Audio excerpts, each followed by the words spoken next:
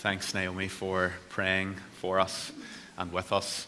And good morning, everyone. It's good to be able to add to Simon's welcome that he gave earlier. And if you have your Bible, please do open with me now to Revelation chapter 3, either in your physical Bible, switch on your phone, however you follow along. It'll be really good to have that in front of you as we look at it together. This morning we're looking at Revelation chapter 3, verse 7 to 13, the letter to the church in Philadelphia. And when we say Philadelphia, that's not the big city in America. That's the small first century city named Philadelphia in what is today modern-day Western Turkey, after which the American city is named. Just over 6 years ago, I had the privilege of ministering at the bedside of a dying elderly member of this congregation by the name of George Dorman, the father of Brian and Alan. George was very weak in his hospital bed, struggling to breathe, and so he had an oxygen mask over his mouth to help him breathe.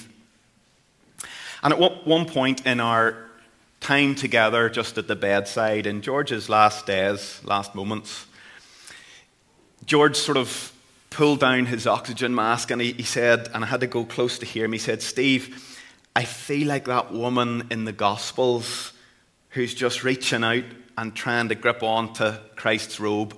I'm just trying to hang on." And it was a joy to be able to remind George in that moment of the fact that it was not ultimately George's grip on Christ that counted in that moment. It was Christ's grip on George.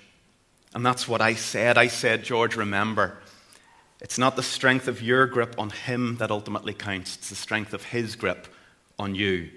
He's holding you, and he's promised never to let go." And I remember George put up his oxygen mask, and he smiled, and he just went, "Yes."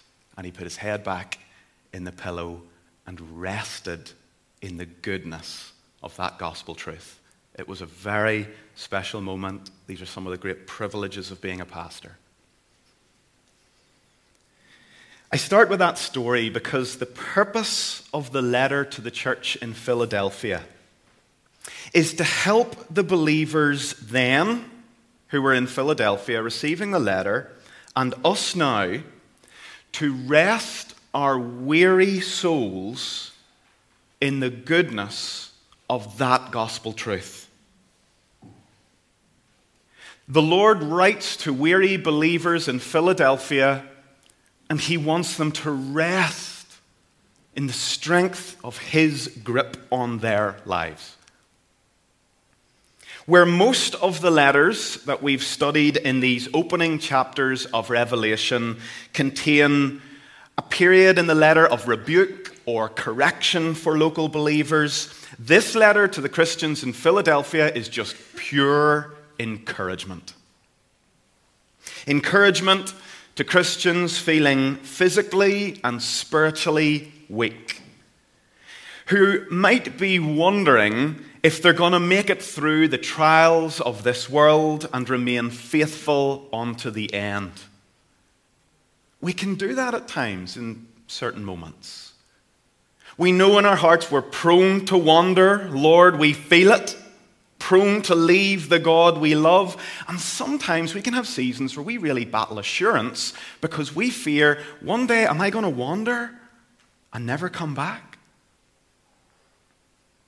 Well, at the very center of this letter, the very central words of this letter, they fall in the middle of verse 10 of chapter 3.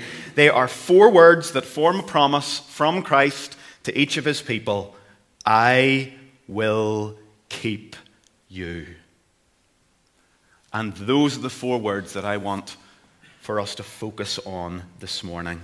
This promise from Christ to his people invites believers who are fretting over the weakness of their grip on him to find deep rest in the knowledge of the strength of his grip on you, on us. We're not to fret over the weakness of our grip on him. We're to rest and find confidence in the strength of his grip on us. And once again, this letter ends in verse 13 with the refrain, "He who has an ear to hear, let him hear what the Spirit says to the churches." And this reminds us that this is not just encouragement for those believers at Philadelphia in the first century. This encouragement is from the risen Christ for us this morning. It's for you. Jesus, our great high priest, whose name is love, coming alongside to encourage us to keep going in the knowledge that he will keep us. Now, to help us know this rest, Jesus reminds us in this letter that at every stage of our salvation, it is his work that provides the foundation for our assurance. He saves, he sustains, and he sees us all the way home to heaven. And we're going to walk through the letter and just see these three stages of salvation that are highlighted in the letter, and see how at every stage we are to rest all our hope. The beginning of our salvation, being sustained in the middle, and end-time glorification. We're to rest all of our hope in Christ's saving, sustaining, and glorifying work. So that's going to be our simple outline this morning. He saves, he sustains, he sees us through to the end. In verse 7, if you look down, we're told first in the introduction that these are the words of the Holy One. Just allow that to sink in for a moment. These are the words of the Holy One. Around 30 times in the book of Isaiah, God is called the Holy One of Israel, or just referred to as the Holy One. Here, at the introduction, the beginning of this letter, Jesus is named as the Holy One. This is to make us pause for a moment and recognize that these are the authoritative words of the divine, holy Son of God. That's whose presence we're in right now, who speaks through his living word to living Christians. These are the words of the Holy One. This Holy One is also in verse 7 called the True One. The words of the Holy One, the True One. The Greek word there could also be translated the Trustworthy One. This holy and powerful Son of God is totally trustworthy. All his words are faithful and true. They are edifying, nourishing, helpful, sustaining for us. This introduction is designed to build our confidence in what he's about to say. But before he speaks, verse 7 tells us one more thing about Jesus here in the introduction. He is the one, we're told, who has the keys of David, who opens and no one will shut, who shuts and no one opens. Now, this is an allusion to a passage in Isaiah 22, where there God spoke of a coming servant who would be given the key to the house of David. And in Isaiah 22:22, it's easy to remember because it's 22:22, we read, "This coming servant shall open, none shall shut, he shall shut, and none shall open." So this is a direct allusion to Isaiah 22 in Revelation 3. And this language of the one who has the key of David, it means the coming Messiah, Jesus Christ, has all authority over the entrance to God's kingdom. The key of David in Isaiah is shorthand for the one who grants access to God's people, to God's kingdom people. There is only one entrance way, one entry door into the kingdom of God, and written on that door is the name Jesus. He has all authority over the entrance to God's kingdom. If he opens the door, none can shut it. If he shuts the door, none can prise it open. So this introduction tells us these are the words of the Holy One, the trustworthy one, the one who has all authority over the entrance into God's kingdom. And now we hear what this one says in verse 8. I know your works. Behold, I have set before you an open door which no one is able to shut. Now, in this instance, when Jesus says, I know your works, he is saying, I know everything about you. And here I believe this is Jesus especially pointing to the fact that he knows the reality of the depths of our sins. He knows the depths of depravity within us.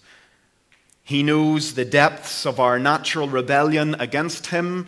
He knows about our fear of man, our self-centeredness, our laziness, our doubts, our sexual immorality. He knows about our greed. He knows the secret thoughts that we're ashamed of.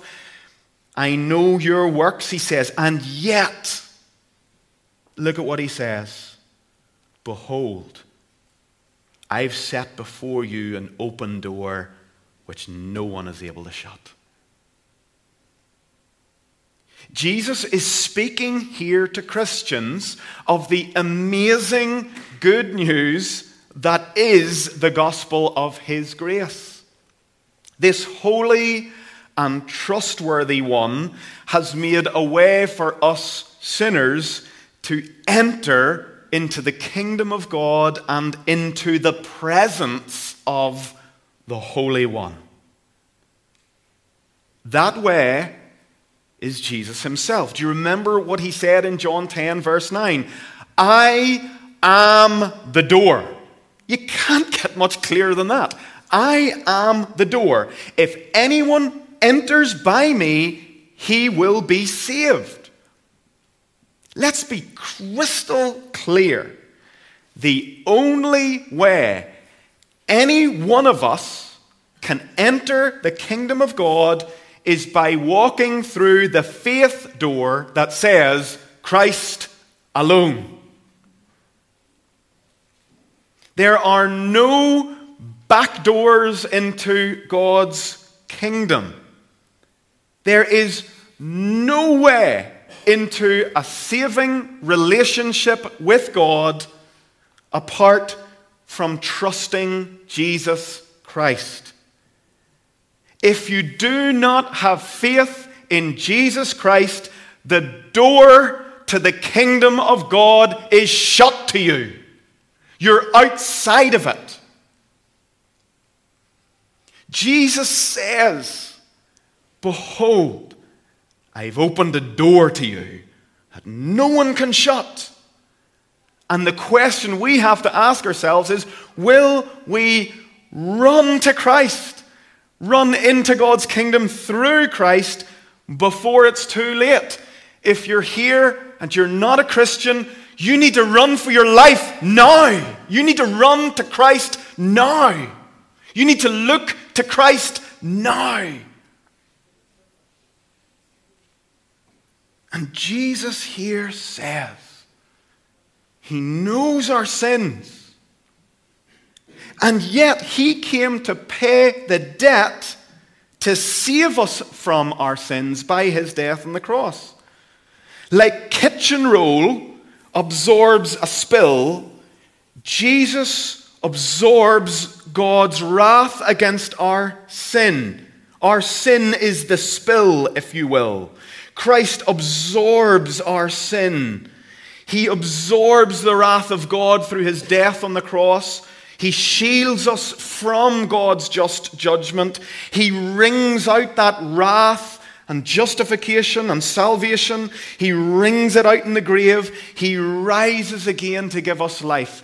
Just before Jesus died, after those hours of darkness where he absorbed God's wrath against our sin, just before he expired, he cried out, "Finished." And in Mark 15:38, we read that the curtain of the temple was torn in two from top to bottom. This big curtain that signified the way into the presence of the Holy of Holies, the way into the presence of the Holy One, is closed. But when Jesus died and he cried out, "It's finished, I've paid the debt, I've satisfied God's judgment," this was Jesus throwing open the door to the kingdom of God, into the presence of the Holy One. You know, some of us might say, "Look, I could never be a Christian. Steve, you don't know the depths of what I've done or the depths of the sin in my heart." Jesus says, "I know. I know the worst of you. And yet, I've opened a door for you to come. I know the worst of you. And yet the door in me is open for you to come." And the question is, will we come? But if we're believers, here's the point that I want to make for us. We are to rest in his finished work by faith, knowing that if we trust in Christ, God will never count our sins against us. Sometimes, you've heard me say this many times, we can give way as Christians to living under this low-level cloud of guilt. We feel we haven't performed well, or we feel we're out of a pattern of Bible reading or prayer, and we just feel we're rubbish. And nearly every day we live there under this low-level sense of guilt. Do you think God wants you to be there? The answer is no. God the Father sent his Son to break that grey sky of condemnation and condemning thoughts.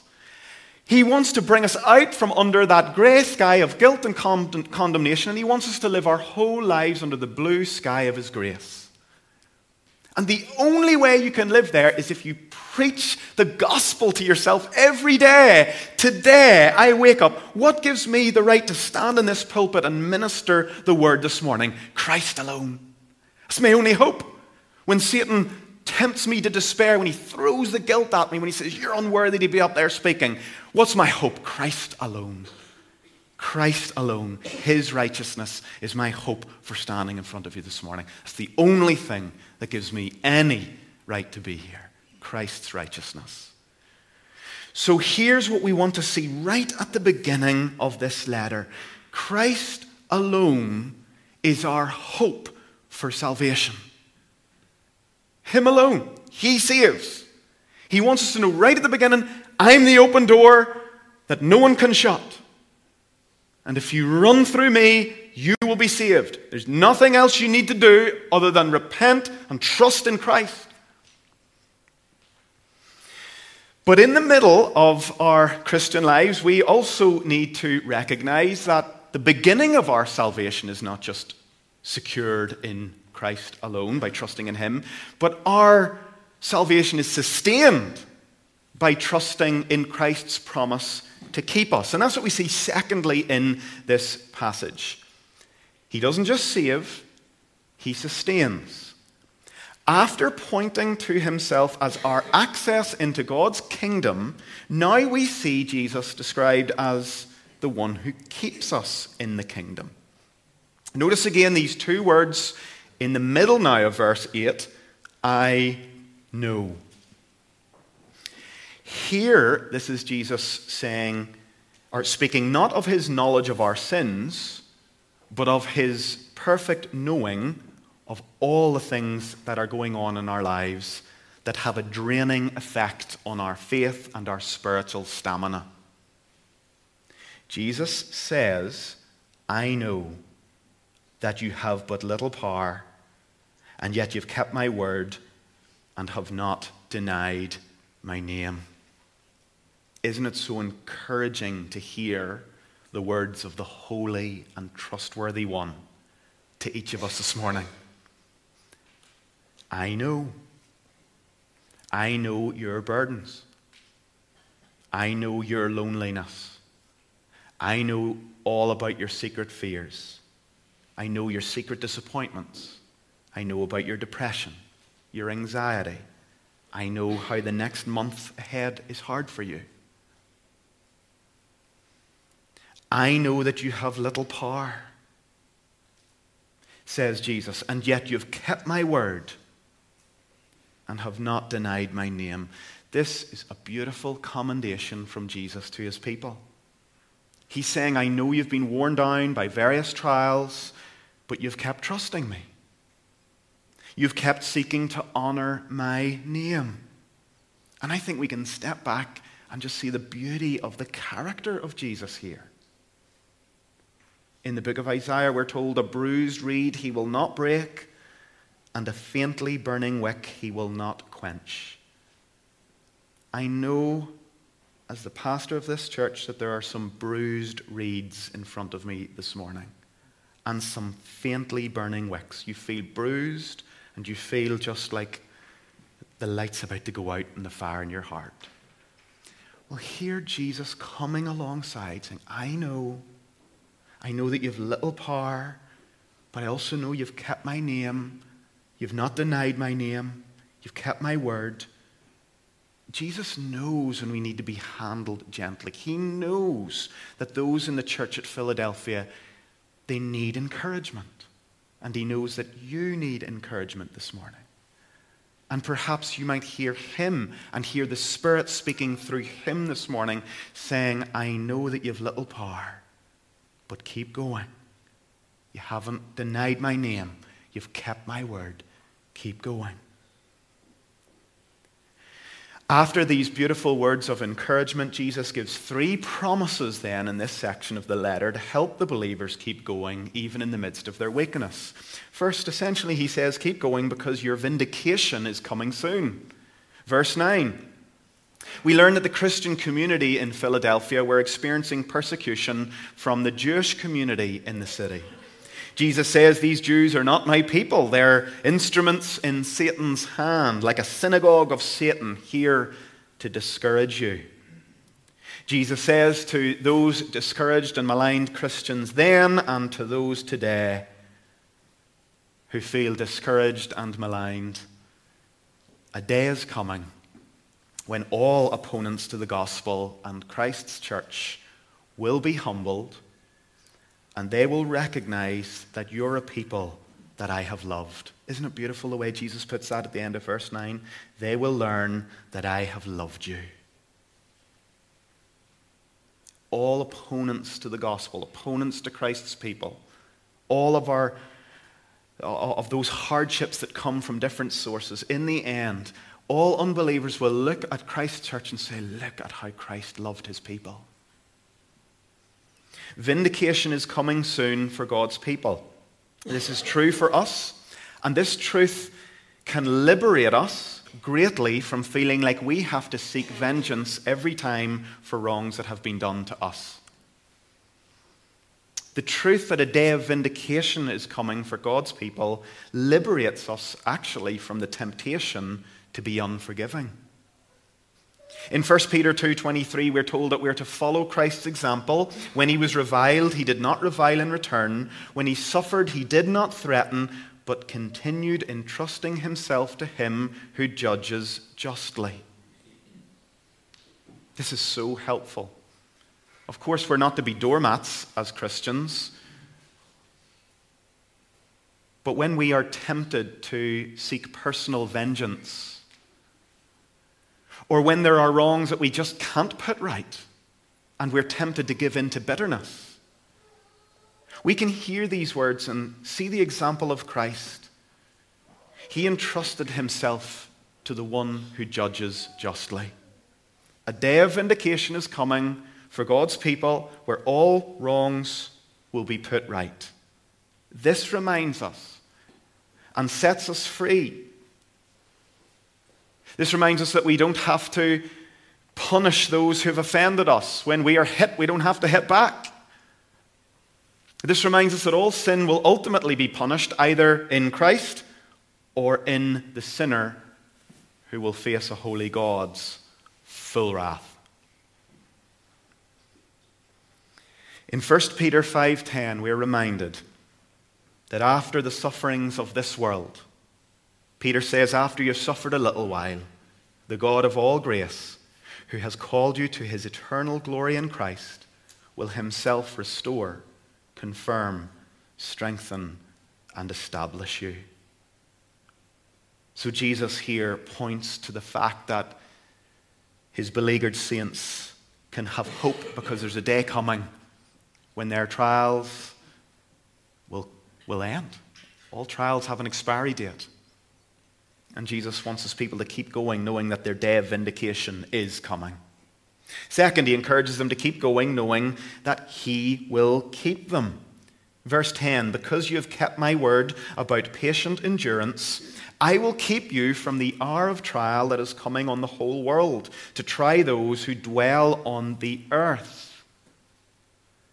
This is a wonderful promise to all of those who are trusting in Christ and in his word. The hour of trial here in verse 10 speaks of the end-time tribulations which had already started in the first century and would become worse as the return of Christ neared.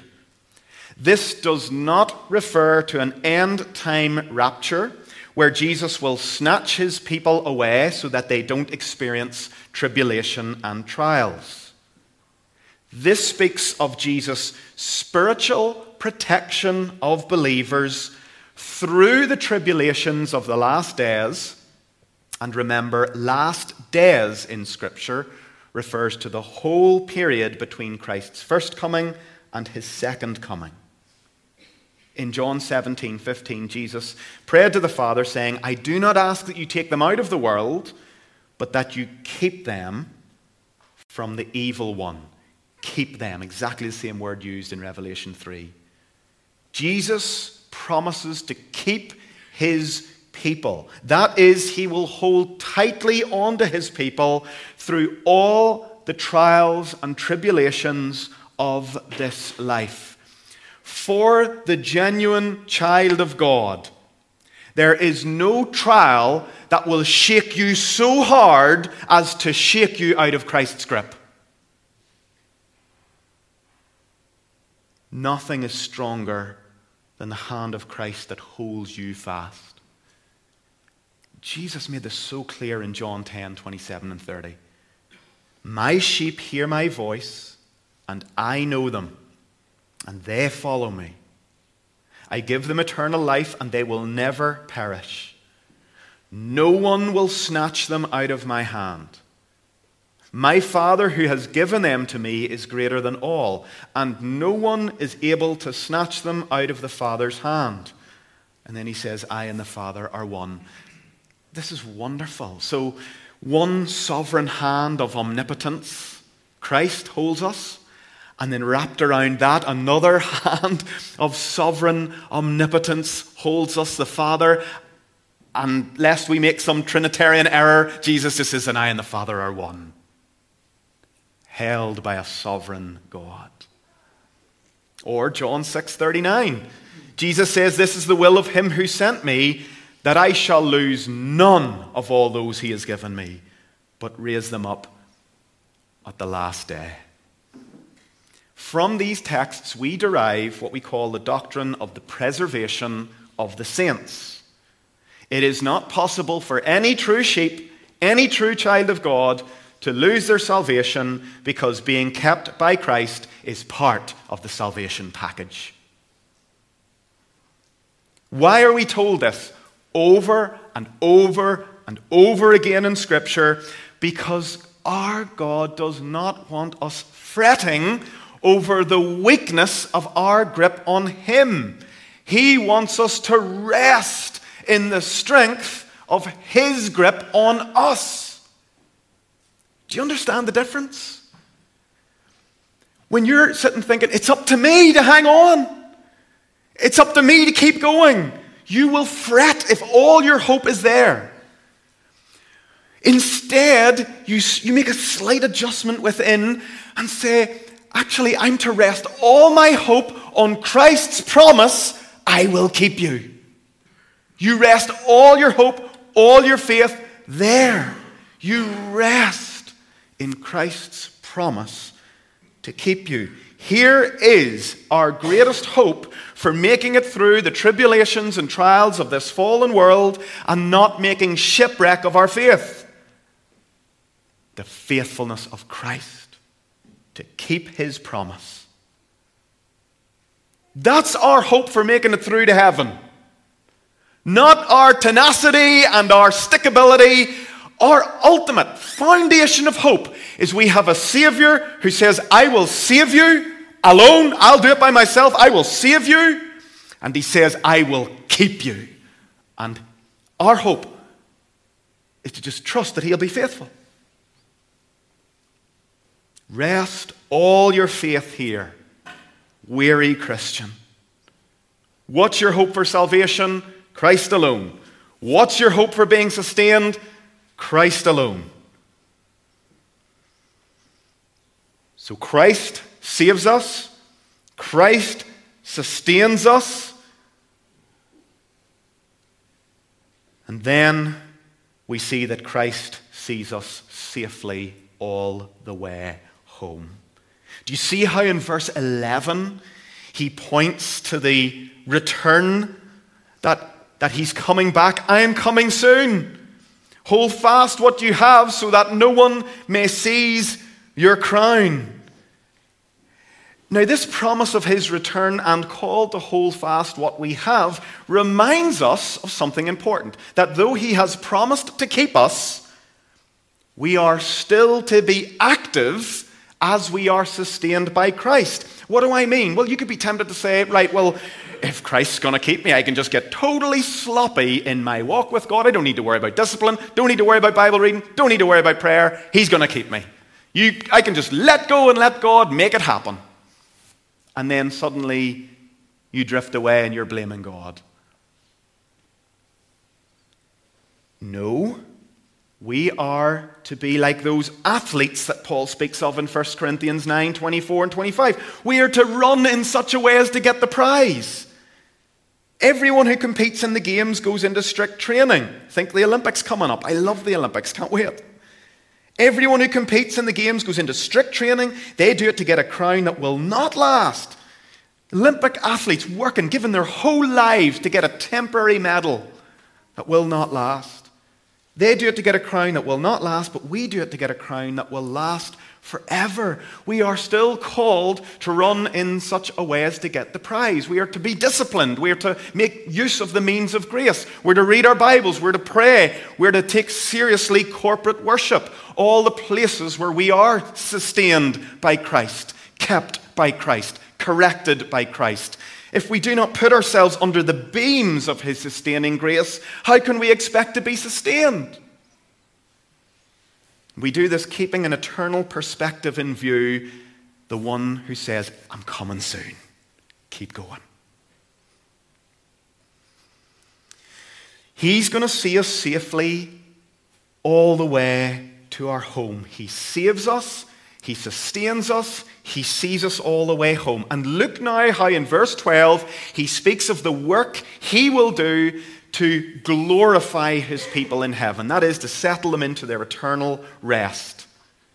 He says two things that he will do as part of the glorification of believers, the settling them into heaven. Number one, I will make them a pillar in the house of my God, in the temple of my God. You see that there in verse 12. This conveys the truth that we who are in Christ will be vital and flourishing parts of the new creation to come.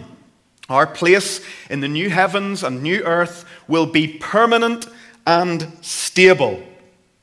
Never shall we go out from this place, we're told in verse 12. Then Jesus says, not just will I make my people a pillar, a stable, foundational part of the house of my God, then he says, secondly, he will write on us. He says he will write on his people the name of my God, the name of the city of my God, and my own new name. Now, this is all about belonging. Our kids, when a new school year comes round, you have to name everything. You have to name tag everything. And thankfully, Lindsay does the lion's share of this. But even individual pencils, colouring pencils, like 30 of them. You have to put a wee thing on and then the tape on it. And it's the footeriest wee job in the world. Like, I would test the patience of the greatest saint in the world.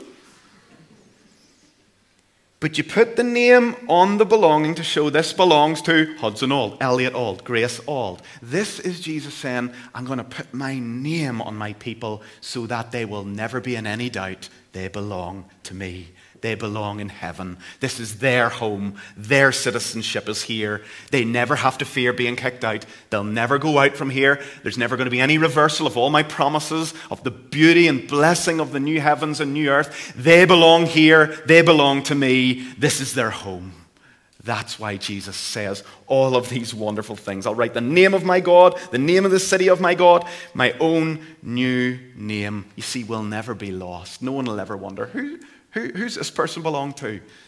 Because the name of our God, the name of the city of our God's name will be written on us. But here's what I want us just to see again in closing. Christ again is the one who says he'll make all this happen. I will make them a pillar. I will write on them my new name. What is your hope for this being done for you? Christ alone. He saves. And we're to rest all our hope on him for our salvation. Nothing of our merit. His merit. We rest in his finished work. He sustains. What's our ultimate foundational hope for being kept? His promise. I'll keep you.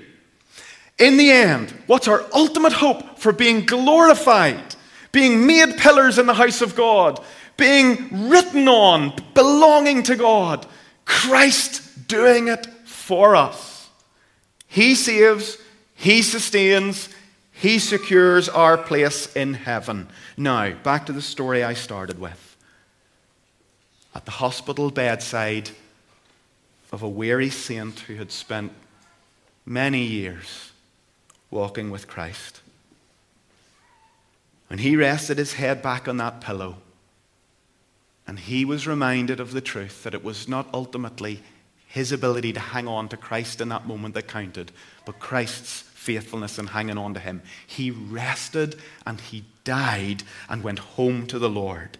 Did Jesus for a second lose his grip of George Dorman? No.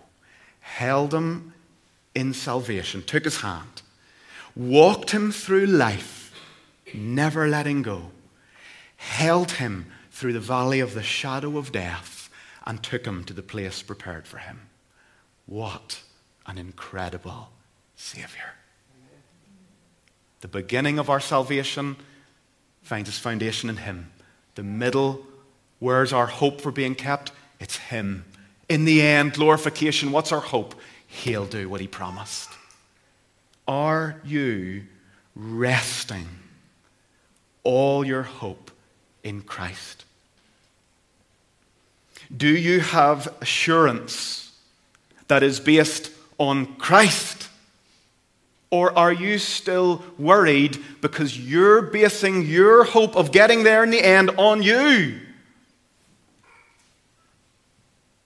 Or are you here and you're not a Christian and you're outside of the kingdom of God and the door seems shut to you? Well, there is an open door for you now in Christ. Will you run to him? Or will you pray this morning that you will more fully rest in him? Well, let's let the words of verse 13 once again minister to us as we close. He who has an ear, let him hear what the Spirit says to the churches. you know, the moment that came upon George Dorman will come upon every single one of us. We will have a moment when every one of us are in our last moments on this earth. I find it so encouraging as a pastor, as I've been present in those moments, when I see the incredible grace of Christ, sometimes tangible sense of Christ taking his people by the hand and holding them in death, holding them through it. Do you know, it actually helps me immensely when I think of my own death. When I see the grace of Christ and that we're never left to go through that moment alone. Every one of us are going to have that moment. Do you not want to be able to put your head back in the pillow and to smile behind your oxygen mask knowing, yes, the one who held me, took hold of me in salvation, and who's held me through life, he's not going to let go of me now. And you rest there forever. Let's pray.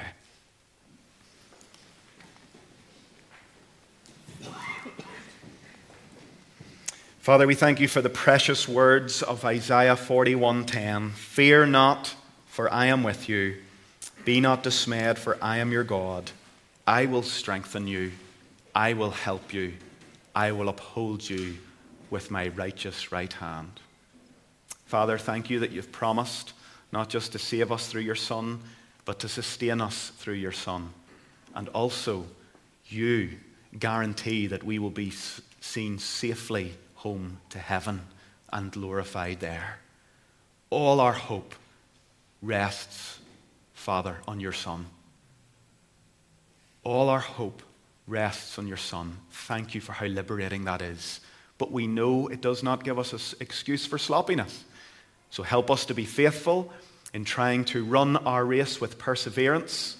But may the foundation of our hope in Christ's promise to keep us be a beautiful resting place, a place where we find deep assurance and help, even when we are confronting our own deaths. May we rest in that moment in the sufficiency of Christ. We pray it in his name. Amen. Amen. Well, we're going to respond by singing of this incredible hope that when we have fears that our faith will fail, Christ will hold us fast. Let's stand to sing.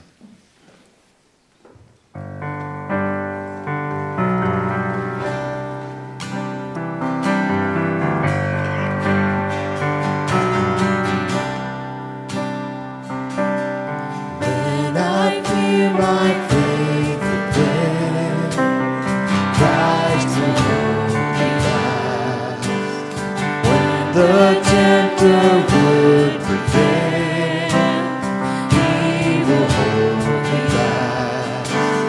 I could never keep my hold through life's fearful path, for my love is often cold. He will hold me back. He will hold me fast. He will hold me fast. For my Savior loves me so. He will hold me fast.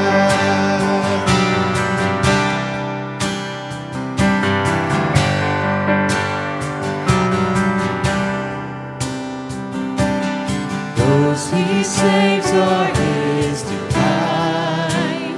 Christ will hold me fast.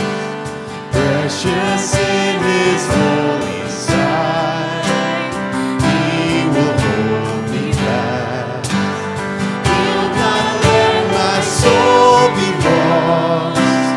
His promises shall last.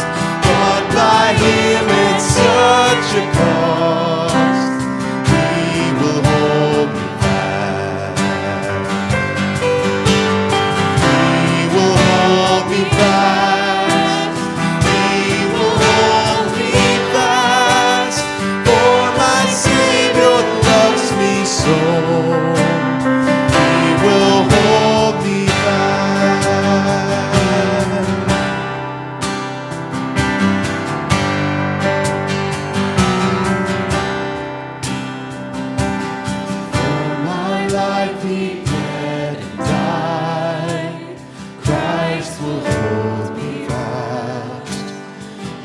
justice has been satisfied. He will hold me fast. Praise with him to endless life. He will hold me fast till our faith is turned to sight. When he comes at last, he will hold me fast. He will hold me fast. For my Savior loves me so. He will hold me fast. He will hold me fast. He will hold me fast. For my Savior loves me so. He will hold me fast. Now may the God of peace, who brought again from the dead our Lord Jesus, the great shepherd of the sheep, by the blood of the eternal covenant, equip you with everything good that you may do his will, working in us that which is pleasing in his sight, through Jesus Christ, to whom be glory forever and ever. Amen. Amen. Please do be seated. And if I can just remind you at this